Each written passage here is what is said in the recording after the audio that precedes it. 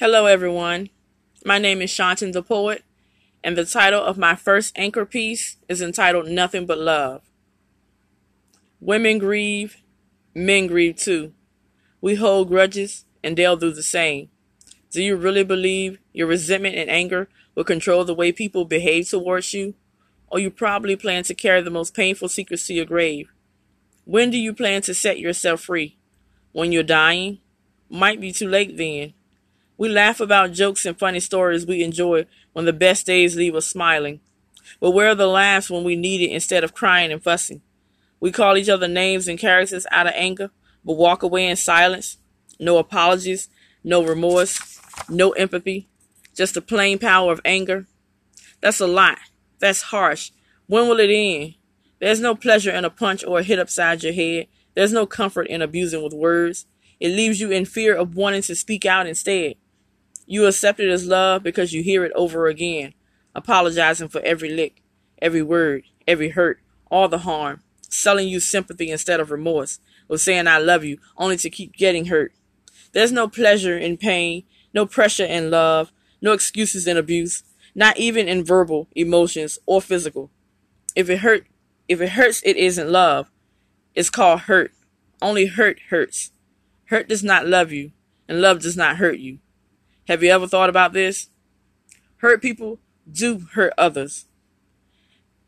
They will say things after the hurt like I'm sorry, I love you, I'll never do it again. Well, let this marinate. I love you. I'm glad you're in my family. You are important to me. You are a source in my life.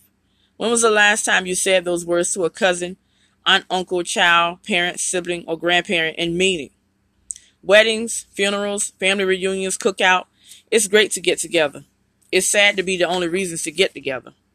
I love you. Do you know what that means? It simply means love is not a massacre. It's deeper than February 14th. It's not a pain or painful, not in the heart or eyes of God. You can go through pain to prove your love for someone, but not cause them pain to prove or say I love you. Love your family with your heart and not your mouth. You may not go through the struggles with them, but love will show you how to touch and agree through prayer. Love, it'll teach you how to forgive and make peace with one another. We shouldn't cross each other out like items on a checklist, but we do. We shouldn't down each other, but we do, without remorse or apologies.